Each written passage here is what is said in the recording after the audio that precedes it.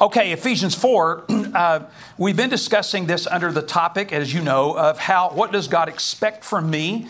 And part of that, or that understanding is that He expects me to walk worthy of the calling with which I've been called. And we said that matter then is learning to walk worthy. Learning to walk worthy. I said to you last week that you'll note that in Ephesians, the word walk shows up in 4:1. It's in 4:17. It's in 5:2. It's scattered all through the book. The word walk or live is scattered all through there. And then it ends in another posture, perhaps, of walking is in 6:10, where it goes stand. And so there is this interesting feature here about walking worthy that has to do with walking and standing. And so as I continue to reflect on that and give a little more time about that, this matter of walking worthy. I want you to think for a minute, think back when you had kids. When you had to help them learn how to walk. Remember those days? Becky and I were talking about that. She goes, it's a good thing that God teaches children to walk when they're little because they have less distance to fall. So, yeah, better that you start then. But you remember that? Teaching your kids to walk? Working with them? Did they always want to walk when they first started? Why? They wanted to keep what? Crawling? Wanted to keep crawling. It was comfortable. It was familiar. It was safe in some respect. And then I know I've talked to parents who's, we want our kids to walk, and then they start walking. They go, we want our kids to go back to crawling, because it's something, and it's something they learn, something they learn. I thought about that. I thought to reflect on that. Remember, here's a couple of pictures here. Remember learning how to walk, helping kids be able to learn how to walk. You remember those days when you had to hold them by the hand and they were learning to walk? Saw another cute picture here. Little girl trying to walk. She's getting ahead of herself, looks like a little bit. But mom's there and helping to walk. And this idea that walking's not automatic. It takes effort. It takes learning. Walking worthy of the calling must not be automatic to Paul, or he would just say, walk worthy, and that's it. Verse 1 of chapter 4, and Ephesians would be over. But it isn't. And so Paul is going to give a good deal of attention to that matter of walking worthy. How to walk worthy. Paul's no mystic. He doesn't believe it's automatic. He doesn't believe it just happens. He doesn't believe that walking worthy is something that you'll just do because you're a follower of Jesus. It requires some form of instruction or some form of understanding. Now, as I was thinking through that, I want to give you two ideas that we're going to work through today, and has to do with this about walking worthy. And it is this, that to walk worthy, this should be on your outline here, to walk worthy requires us the strength to stand up, the strength to stand up. And I'm going to suggest that is Ephesians 1-3. Once we understand what God has done for us in Christ, we have the strength to stand up. And then the second part that we'll be working on here is the stability to stay up. It's one thing to stand up. It's another thing to stay up. And so I want to work on these two notions here as Paul refers to this idea of walking worthy. The strength to stand up and the strength to stay up in that regard. So what does that mean? Okay, first of all, the strength to stand up. Ephesians 1-3, we've discussed this before, but I want to call your attention to it again, that Paul spends a good deal of time here in Ephesians 1, 2, and 3, an entire section of making declarative statements, statements of fact, statements of reality, before he gets to the imperative section of saying, now here's how you walk. I said before, this is a pattern of Paul's work. He gives you a reason for what you do. He gives you a basis for what we're to live. And so the strength to stand up, in my opinion, is an accurate understanding of what God has done for us in Christ. And that's Ephesians 1, 2, and 3. It's also other matters of that. Now, I was thinking about this matter of the strength to stand up. We've talked about that, but I want to end. This is a quick point here. I want to get through this. That one of the ways that we have the strength to stand up, and I was talking to Becky about this, one of the ways I think is this. I don't know about you, but I get distracted in life. No. I walked into the kitchen the other day and thought, I know I came in here for a reason. But what was that? Now, I don't know if that's age or just my ADD kicking in. I have ADD and HD, high definition. And I don't just have ADD. It's just ADD HD. It's in high definition for me. I'm not making light of that. I'm just saying I'm kind of wired like that. But I get distracted and I forget and I get pulled into this world and its values and like that. And one of my the president of Asbury Seminary several years ago, who retired, Maxie Dunham, made this statement. And others have said, I don't know if it's original with Maxie or he took it from someone. You know, preachers generally steal stuff. You know, they say something. So and so said this. The first time they use it. The second time they say it, I have often said.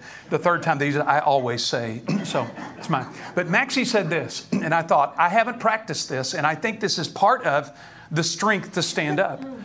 Preach the gospel to yourself every day. Preach the gospel to yourself every day. That's Ephesians 1, 2, and 3.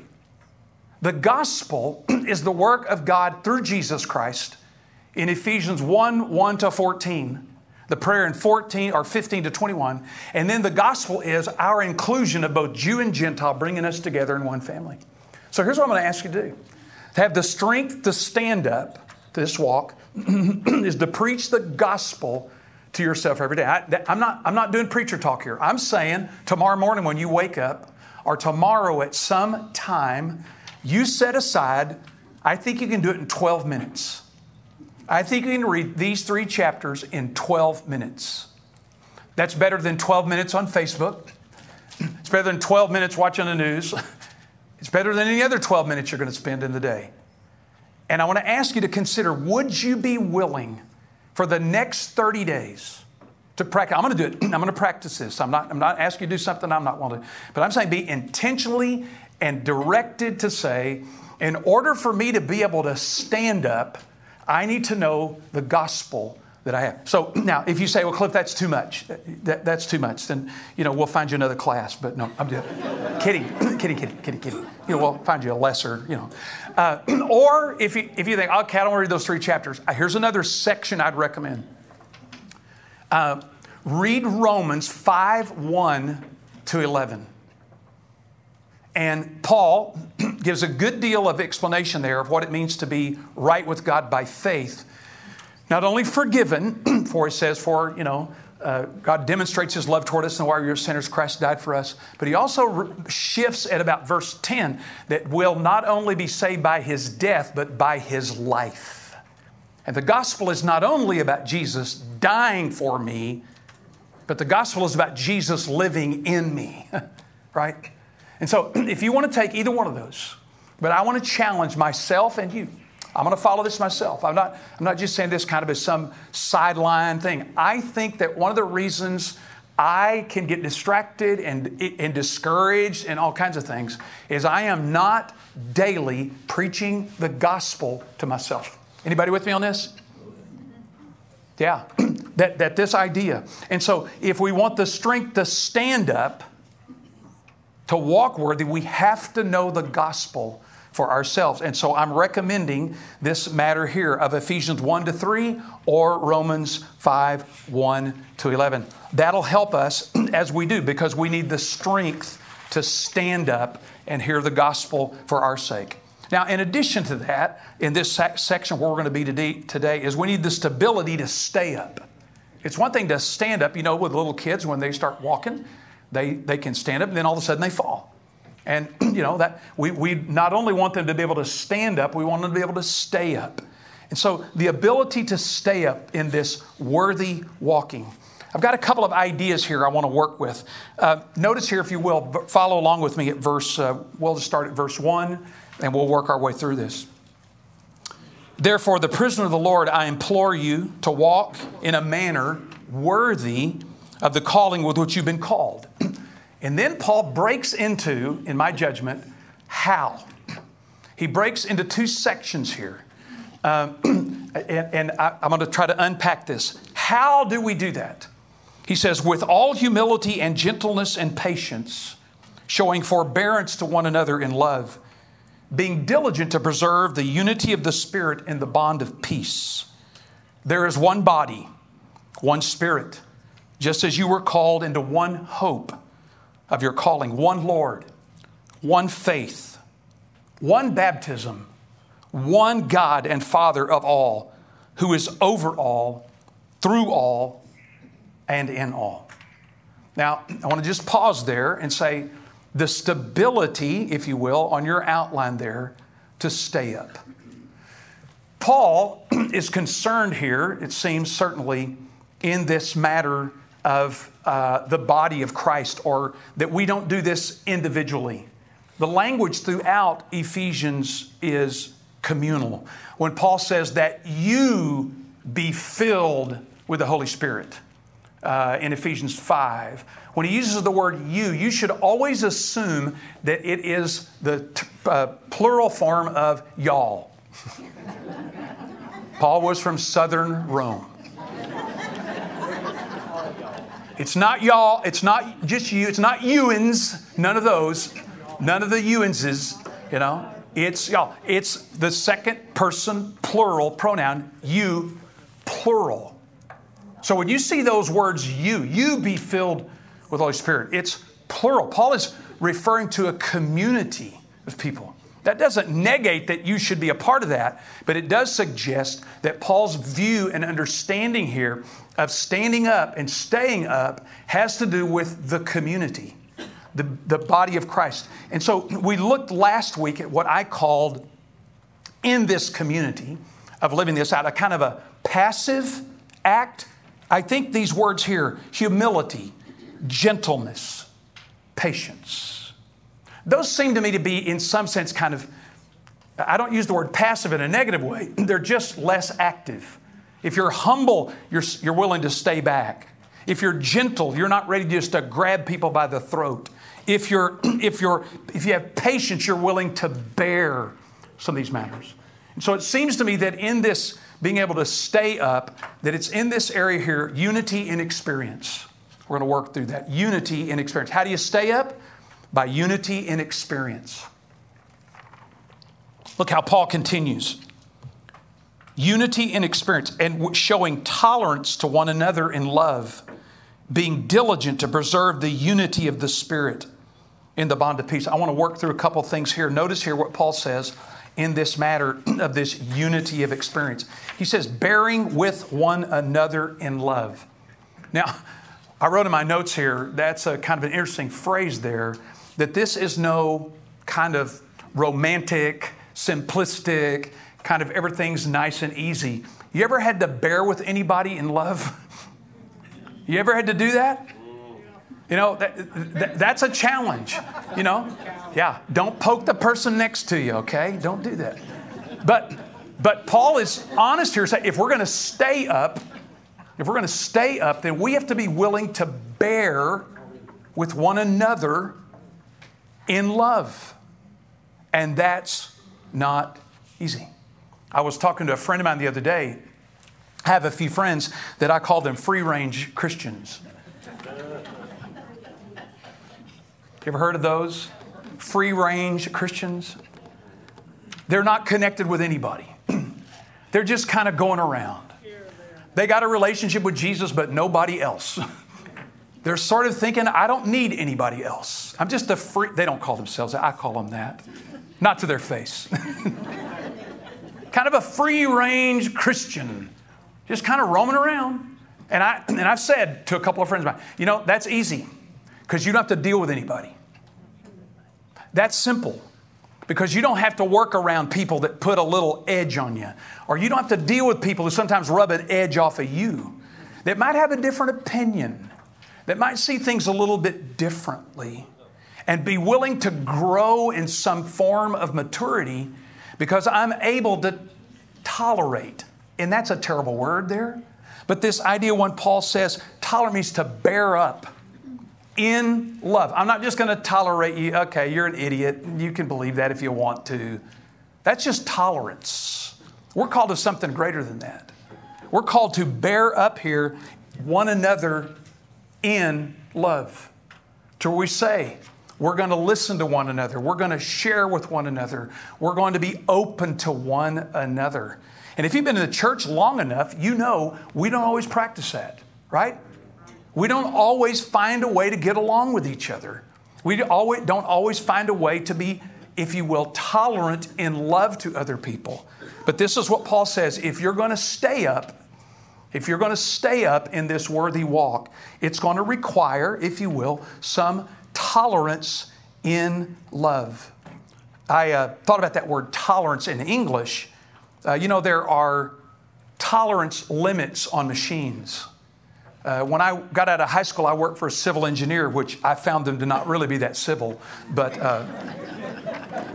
they really weren't. When we were working on a highway job in a different state, because there are people maybe watching this that I don't want to talk about.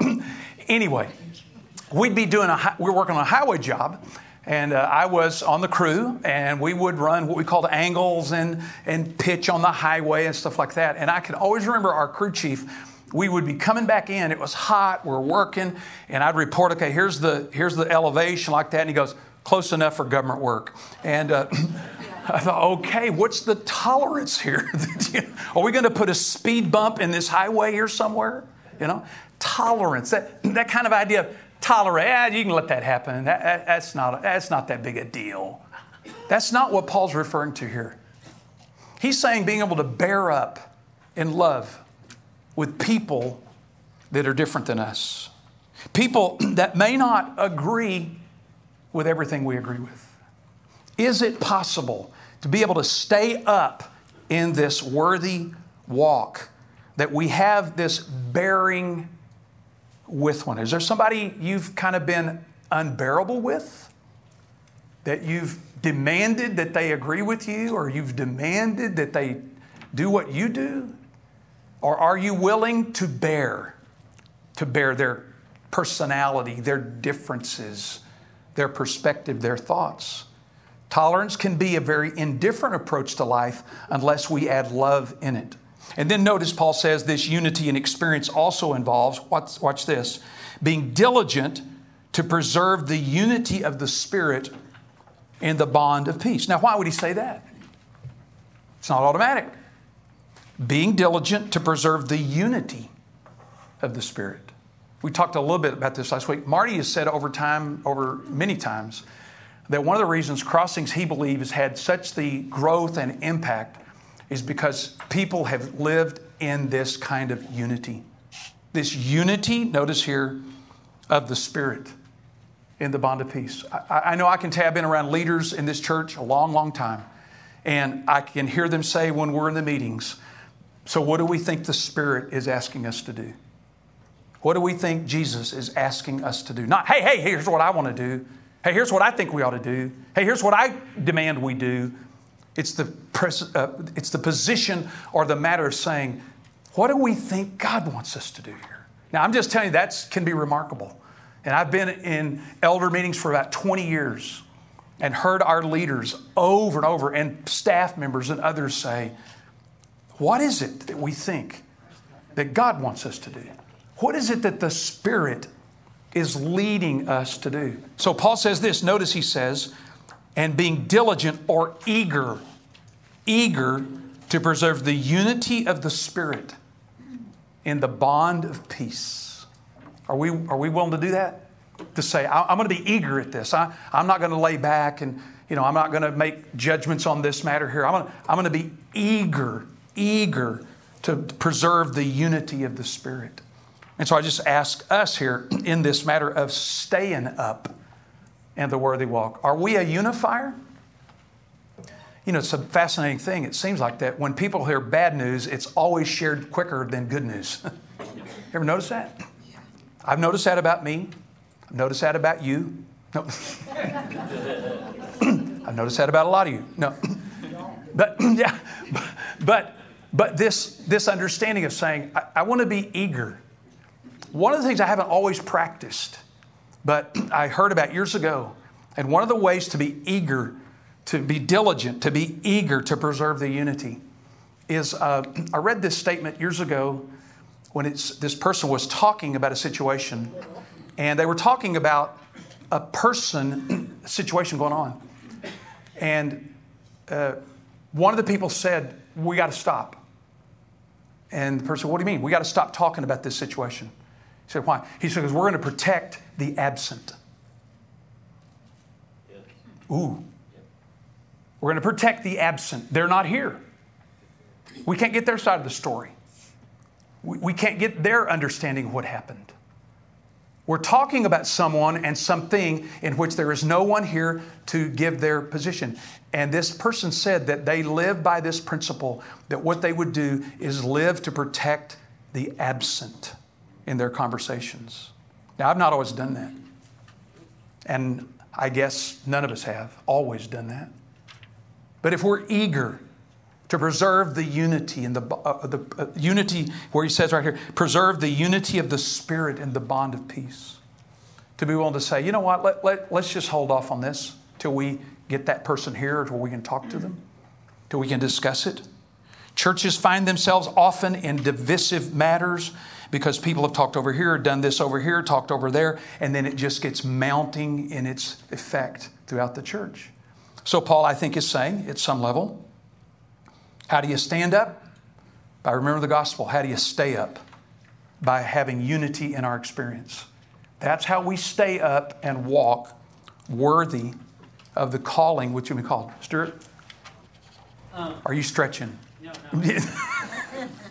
So contextualize this for us a little bit in that I assume he's thinking Jews, Gentiles, Spirit, and community. Is there something deeper here that may be political, or that says people and groups, just by their nature, have a difficult time getting along? Mm-hmm. Do we extend this teaching outside of the Christian community as Paul's teaching it here? Or is this really just an internal church community teaching? He's asking the question for the recording's sake, is this just the church, or is this something that needs to be extended? If I understand your question, yeah. I mean, you said one time that Rodney King commented, can't we all just get along? And your answer was no. Yeah, I don't think so. And so is this teaching speaking to us in that context, or just a spiritual community context? Yeah. Let me clarify here. Human beings in their fallen condition don't know how to get along. Now, there is some thought in psychology called homogeneous units, where people that share a common interest, like, the Shriners or people that make quilts or something like that, I don't know, Beth, it's just the first thing that came to me. If you don't like it, answer Stuart. You don't like the answer him. Yeah, right. There is the notion of homogeneous unit, where people have common interests that pull them together, although there can still be some pretty hostile issues going on in those groups. I've seen those quilters before. Have you, Bill? Thank you. Thank you, Bill, for the testimony there. Stuart, I think this does come back to, which I've called, and I don't think it's an overstatement. I think this comes back to the miracle the church is supposed to be. If you can put Jews and Gentiles together in the ancient world, you can put anybody together. And when Paul is referring to the spirit of unity, that's this passage, at least it's capitalized. The Holy Spirit, the spirit of unity. The Spirit is not going to bring disunity. And so I think it comes back to the notion that this is the miracle of the church. And the miracle of the church is when Pliny the Younger was writing back to the Roman emperor in about 35 or 32 AD, writes back and he's writing this comment, and he says that there are free and slave and male and female, and he makes this say, and how they love one another, and there isn't anything they won't do for each other. And so I think it speaks to the miracle of the church. That's what we're supposed to be. Whether we surrender ourselves adequately or not, that the miracle of the church is, how do those people get together? How do they get along? What's the basis of this unity? They come from different backgrounds, different socioeconomic standpoints. They have different ideas, different, training. And so I think Paul is referring to that this worthy walk to stay up has to demonstrate this to the world. And, I said a few weeks ago, there are over 2,000 denominations in America. Now, there could be reasons for some of that. I don't know. But this understanding of this unit, and I'll give you my opinion here now on this. I think that one of the things in America, one of the things we've had is we've had such an easy run of it that we have opportunities to gripe, argue, and bellyache, be my dad's word. When you get into the 2/3 world, where Christians are really under duress, there's great unity. There's great unity. They did a study in the Army years ago that in the Army, when people get further away from the front, from the front line where the wars go, the further away they get from the front, the more competition, more argument, and more bickering there is. The people in the trenches aren't arguing with each other. They're trying to survive. And so I think sometimes in America, we've had such an easy go of it. This idea of unity has not really been that important to us because we could just kind of go down the street if we wanted to. I think it speaks to the miracle of the church as God's people who break every barrier and every wall to say there's something going on here that brings us together, that causes unity. It's the bond of the Spirit. It's here. It's the unity of the Spirit and the bond of peace. That's a long answer. Does that make any sense? But then that goes out into the world. And then that goes, like Doug had said in his prayer, when somebody says, hey, whatever you got, I want. What do you have? What is it that caused you to live like that? Jesus, said, it is interesting, he said, you will be my witnesses. He didn't say you'll witness. Did you get that? He didn't say you will witness. He said you will be my witnesses. How you live, how you function, how you go about, how you live with each other. And so I think that's a great question. Now, this unity. So this unity and experience. Look here. It's these characteristics: humility, gentleness, patience, tolerance for one another, being diligent to preserve the unity of the bond of peace. Then this other matter of unity that Paul refers to. Now you'll notice here in verse 4. I don't know if Paul is using this grammatically, if you will, to defend it. Or to support it. He may be. But notice the word that recurs here. You see a word here in verse 4, 5, 6. There's a word that recurs. One, isn't it? Isn't that interesting?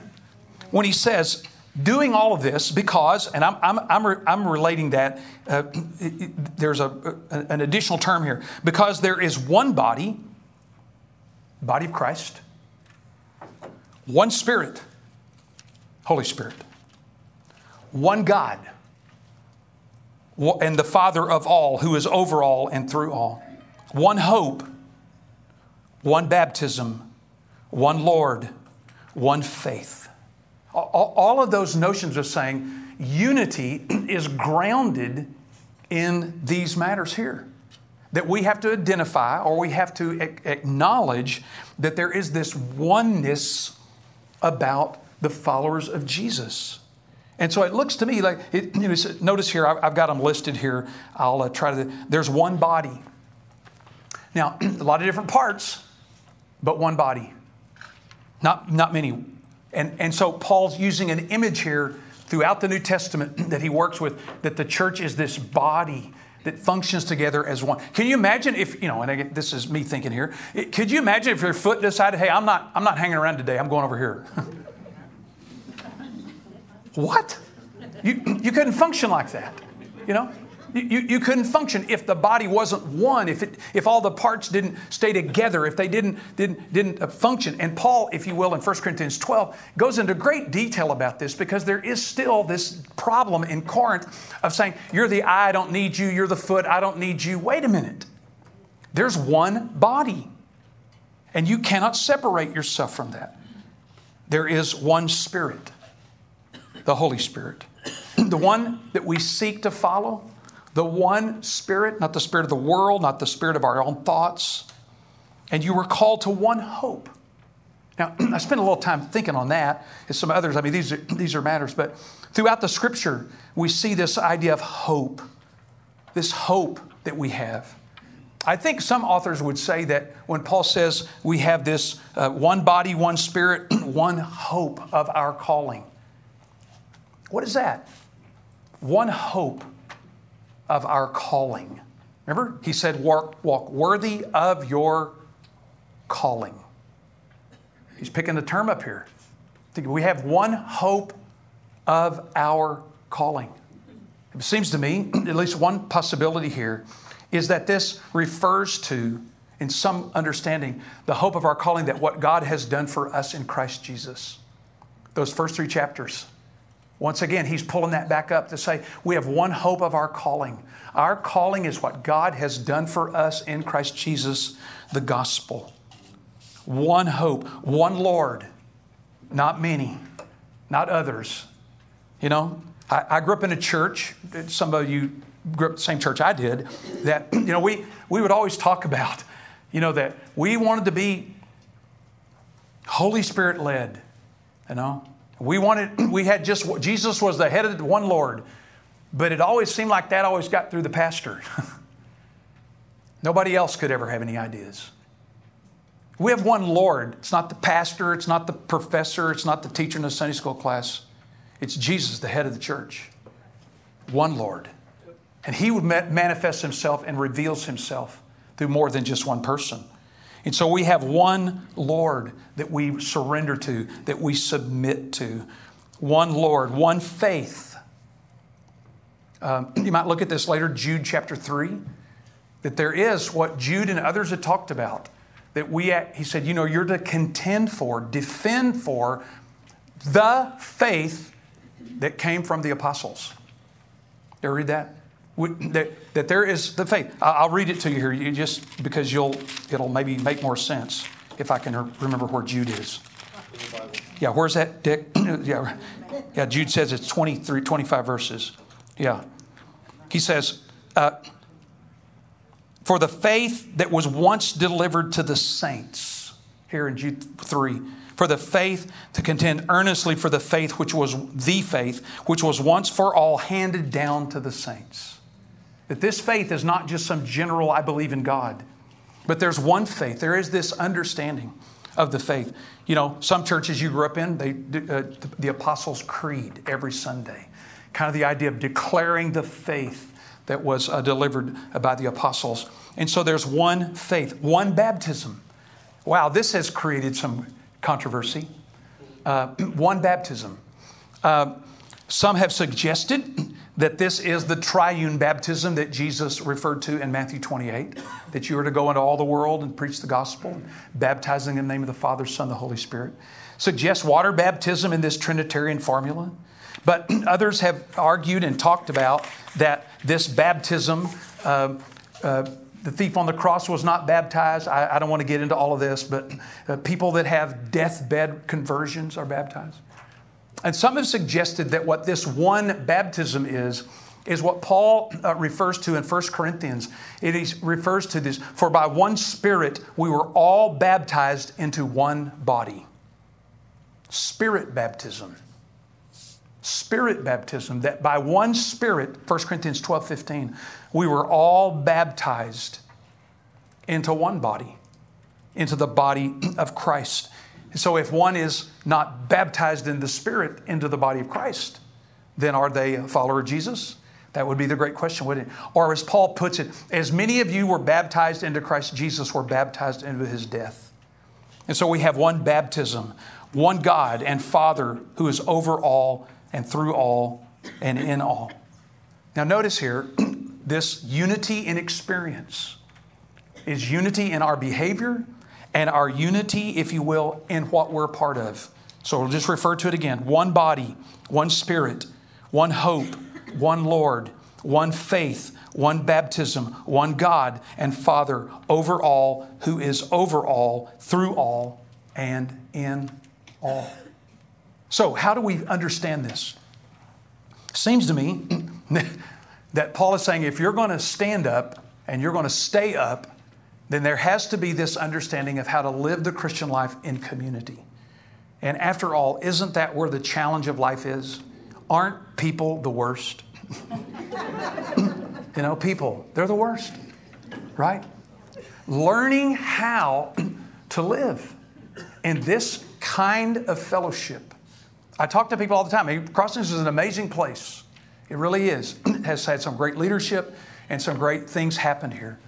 But there is the challenge for all of us to be able to, and the capacity to be able to live in unity with one another. And I guess what I'm just trying to say is in order for us to be able to stand up and stay up, we have to take seriously how we relate to each other. We have to take seriously what the nature of the Christian life is. We have to take seriously this recurrence, this understanding of what God has done for us in Christ and how oneness of life is a part of that. So, here's what I ask you to do on this part. 1, preach the gospel to yourself all the time. Number 2, for this week, would you take some time, or at least some thought, about your personal commitment to unity? I'm going to ask you to consider this. The one way I said we could probably do that is be careful we don't talk about people who aren't there. That's a pretty big ask, isn't it? That's a pretty big ask, right? So to say, I'm going to protect the unity of the church, the body of Christ, that if I get in conversation, I'm not going to talk about someone who isn't there. Now, possibility, you say, hey, let's pray for Stuart. We all do that, right? We all do. No. We might say in a conversation, hey, I just, Stuart's not here, but I know, he's going through a tough time. You have to go in a lot of detail, But say, just pray for him. We're not talking about that. We're talking about where things are being shared with information that you really might need the other side to come to some accurate understanding or assessment of it, instead of just talking about it. That would be one way, wouldn't it? For us to affirm, to declare, to live out, there is one body, one Spirit, one Lord. Okay? Second of all, another way we could do this week as we work through our life is maybe just write the word one on a card or a sticky note or something. Just a note or a card on a sticky note. And just put it somewhere where you see. To remind you that you're part of the miracle called the church, where there's one Lord, one faith, one baptism, one hope that we share together. And live that out in your daily life to say, I'm going to be reminded that I'm part of this oneness with God. Now, next week, let me just show you, I just think it's interesting, and I'll just make a comment here. It's just interesting here at verse 7. Paul makes a statement, but to each one. He worked out a one, and now he's going into each one. And I'll just give you this. We'll come back to this next week. That one of the ways to stay up not only is unity in experience, but diversity in grace. This is the miracle of the church. Unity and diversity. Not uniformity, unity around the faith, around the hope, around the baptism. But not uniformity where we all look the same, sound the same, and look the same. That the ability to stay up has to do with this great section here of diversity in grace. So that's where we'll pick it up next week. Let's pray. Keep your heads up, right? Come on. Come on. Don't be looking. Here we go. Father, in the name of Jesus, we need your help. this kind of life, living together, learning together, being willing to be shaped by this passage is a challenge the church, I and others have faced a long time. And we're asking you that we will have the strength to stand up, but we'll have the stability to stay up in this worthy walk this week as we apply these truths to our life. And we pray this in Jesus' strong name. Amen. Next week, it's grace.